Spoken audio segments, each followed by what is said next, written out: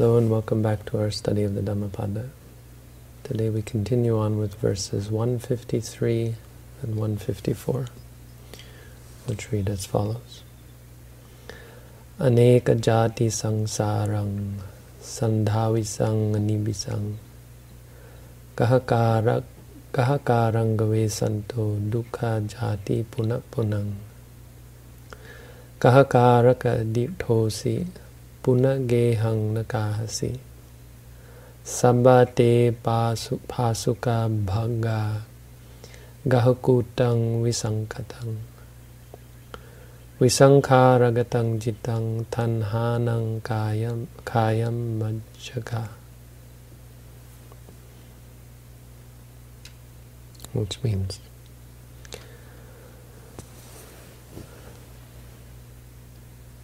in the samsara, wandering on through many lives, aneka jati, sandhavisang, running around, wandering around, anibisang, finding nothing, seeking out the house builder, the gahakara, seeking out the builder of this house,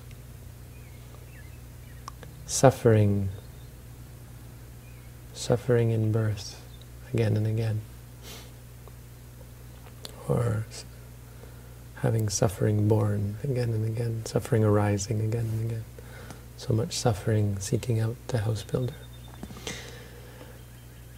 Gahakaraka ditosi, I see you, house builder.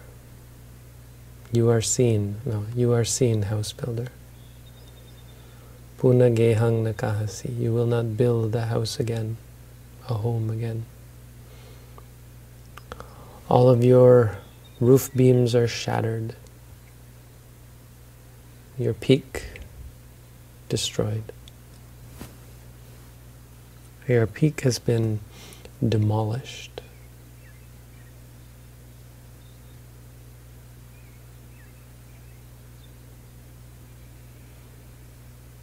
The mind that has gone to visankhara has been deconstructed, let's say. So your peak has been deconstructed, taken apart. Because then he used the same word, visankhara gatang chitang, the mind that has been taken apart, deconstructed, obtains the destruction of craving. Tanhanang kaya majjaka. This is an important pair of verses. Hopefully it sounds as wonderfully profound as it actually is. These are two verses said to have been spoken by the Buddha right after he became, really the first thing he said as a Buddha. Aneka jati sangsarang.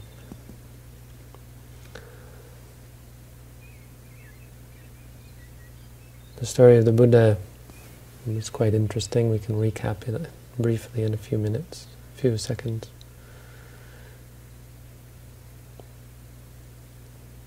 Many lifetimes ago, Aneka jati, the Bodhisattva, this ascetic, Sumedha, heard about a Buddha.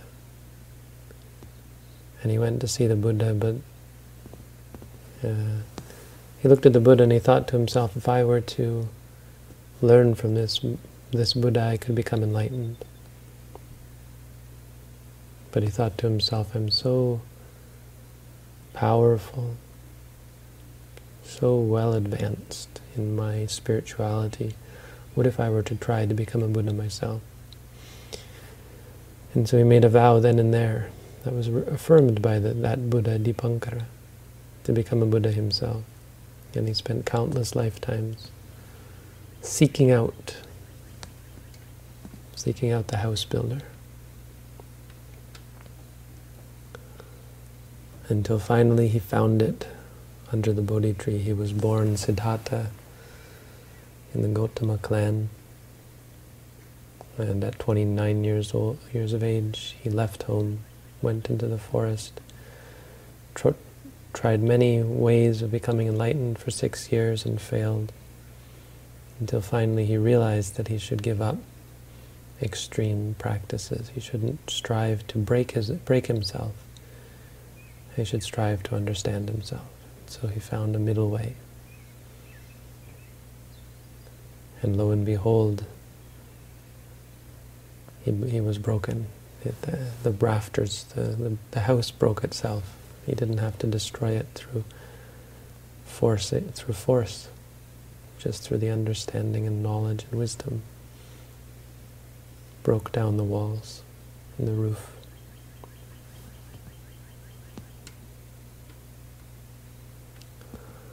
So this is a verse common to all Buddhas. It describes the attainment of Buddhahood. But more than that, it describes some very important quality of Buddhist meditation practice, or Buddhist theory, philosophy.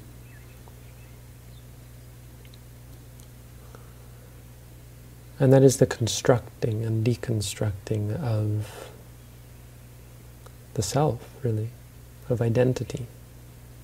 What the Buddha is talking here is about the self. This idea of self, identity that we have. I've been thinking and talking and mulling over, debating this concept of identity, hearing a lot about identity, protecting people's identity and affirming one's own identity, clinging to one's own identity, identifying with one's views, with one's opinions. It's perhaps a defilement or a problem that we don't pay enough attention to. We don't talk enough about in Buddhism, that we should perhaps talk more about. We're often much more concerned with greed and anger. They're very easy to, greed and anger are much easier to identify, much easier to recognize. It's much more difficult to catch the subtle identification and attachment to self and personality. It's not something that's easy to be mindful of. It's something that requires clarity to overcome. It requires a sharp mind, seeing moment by moment, just like a person would take apart a roof piece by piece. One has to take apart one's reality moment by moment, piece by piece, and understand not the self, but understand that which creates the self, the house builder, Gahakaraka.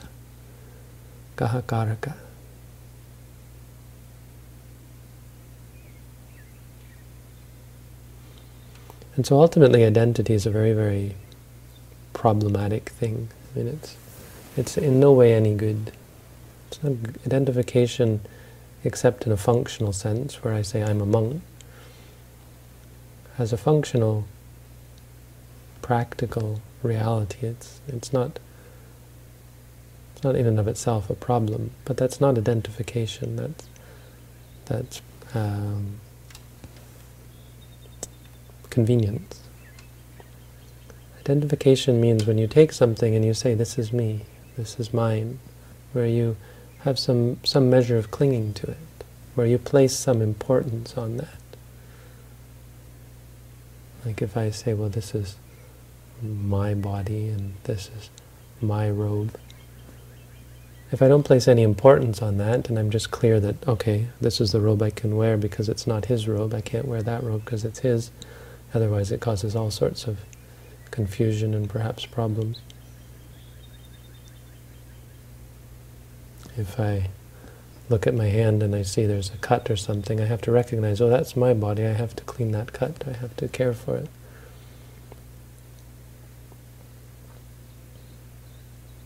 But if I don't ascribe importance to it, it only becomes a problem when we when we attach to it, when there's some importance, when it takes on some importance beyond the obvious. Where we see something and we have some expectation or some clinging to it. That gives rise then, of course, to liking it and disliking it, and being pleased and displeased, preferring this, preferring that.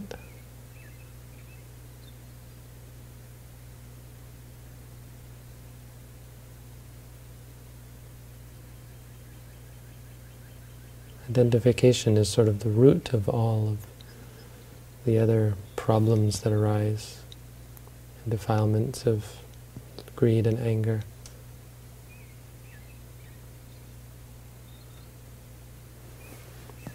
Because we don't cling to things except to think of them as ours or to wish for them to be ours.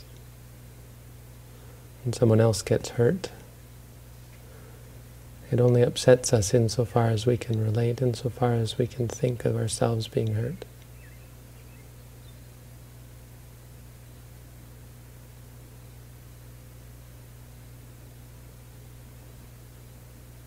Identity is a cause for such great suffering. It's that which keeps us bound to samsara. We cling to ideas of who we are, what we are. We cling to ideas of how good we are, of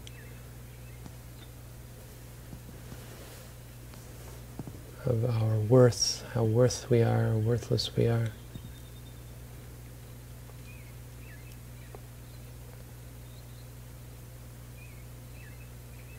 We conceive of ourselves in many different ways, as men, as women, or neither men nor women but something else.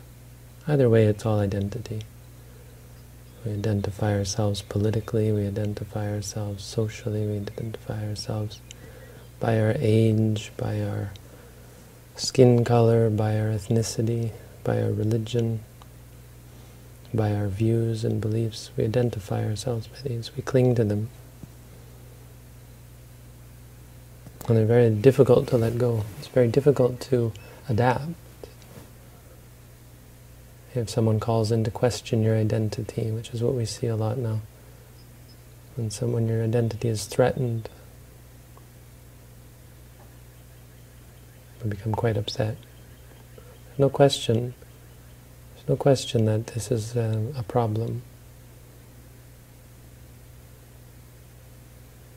There's no question that this is something to be understood and to free oneself from, rather than to cling to and to pride oneself on.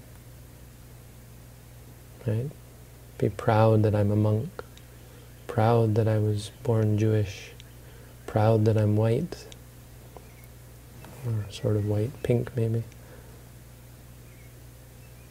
Proud that I'm a man, proud that I'm so smart, proud that I'm a teacher, right? So many things to be proud of. There's this whole gay pride movement, right? And that's the bad side of it, really, is that it does create sort of a pride, or what it's meant to counter is the insecurity and sometimes self-hatred and loathing.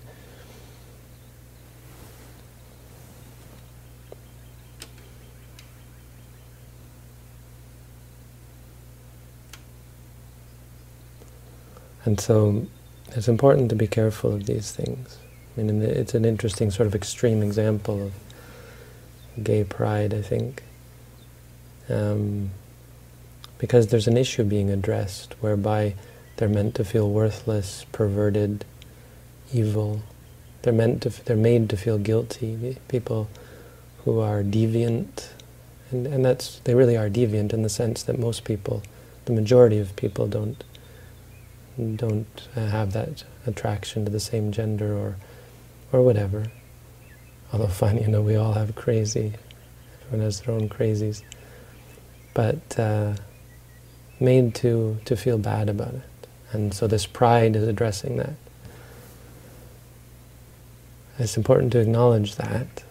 It's important, and this is why I think it's important to acknowledge people's identity. It's important to allow people the freedom to breathe as they are, and to not feel bad about who they are, or feel somehow left out. It's important to make people feel proud of themselves, in a sense. Just as a means of creating the mental stability required to deconstruct the self. Right? If you're constantly being told that you're worthless, that you're perverse, that you're bad and evil, you can't possibly ever... it's much more difficult to have a whole healthy state by which you can come to understand yourself. Who am I?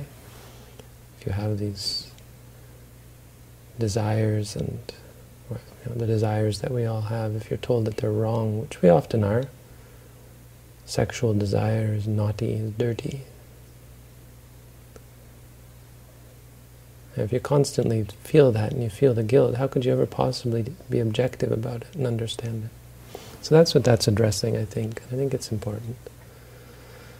But it's even more important, and on a deeper level important, that we be clear that our ultimate aim should be to free ourselves from any sort of identity, because it's never good or useful.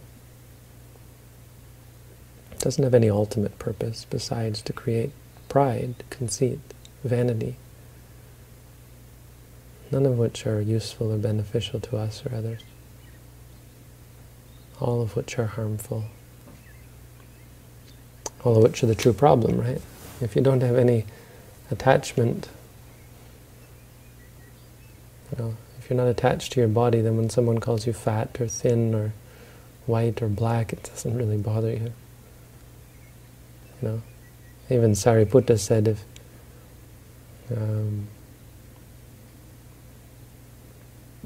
I think Sariputta, but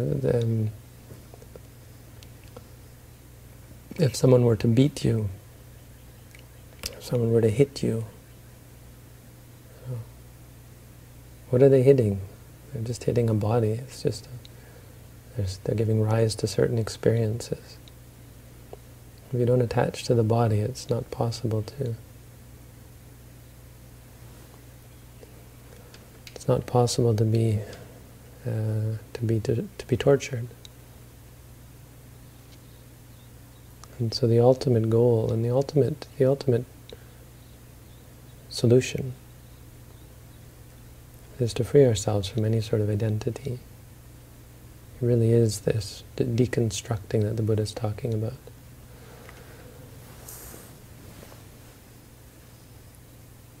It's the most profound aspect of the meditation, when you're able to break down who you are, deconstruct who you are into constituent parts, and see that we're made up of mainly a mishmash of habits and patterns of behavior that are very much out of our control. They have a power of their own, and we've been feeding that power for far too long.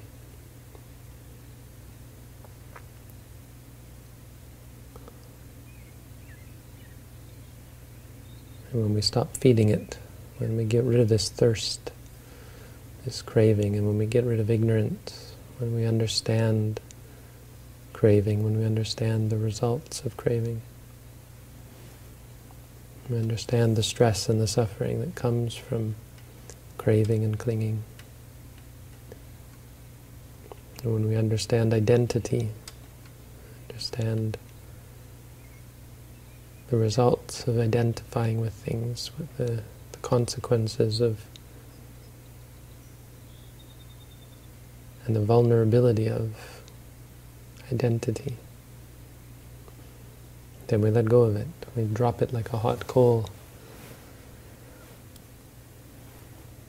We break down the house.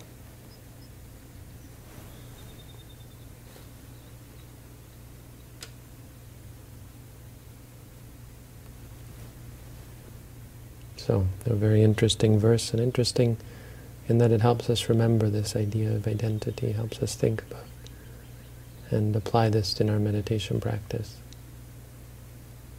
To see how we identify with things, and to remind us that none of this is ours or me or mine, and any identification with anything is just a cause for confusion, stress, suffering. When you think of the people in the world who are tortured because of their identity, or their feeling they don't have an identity, or that their identity is threatened or denied, or that kind of thing, how much they suffer. And we should be able to empathize and sympathize and use it as an example for ourselves to realize this is something that we'd be better off without. Any sort of identification, any sort of identity. So, there you go. There's my take on 153 and 154. Thank you all for tuning in. Wish you all the best.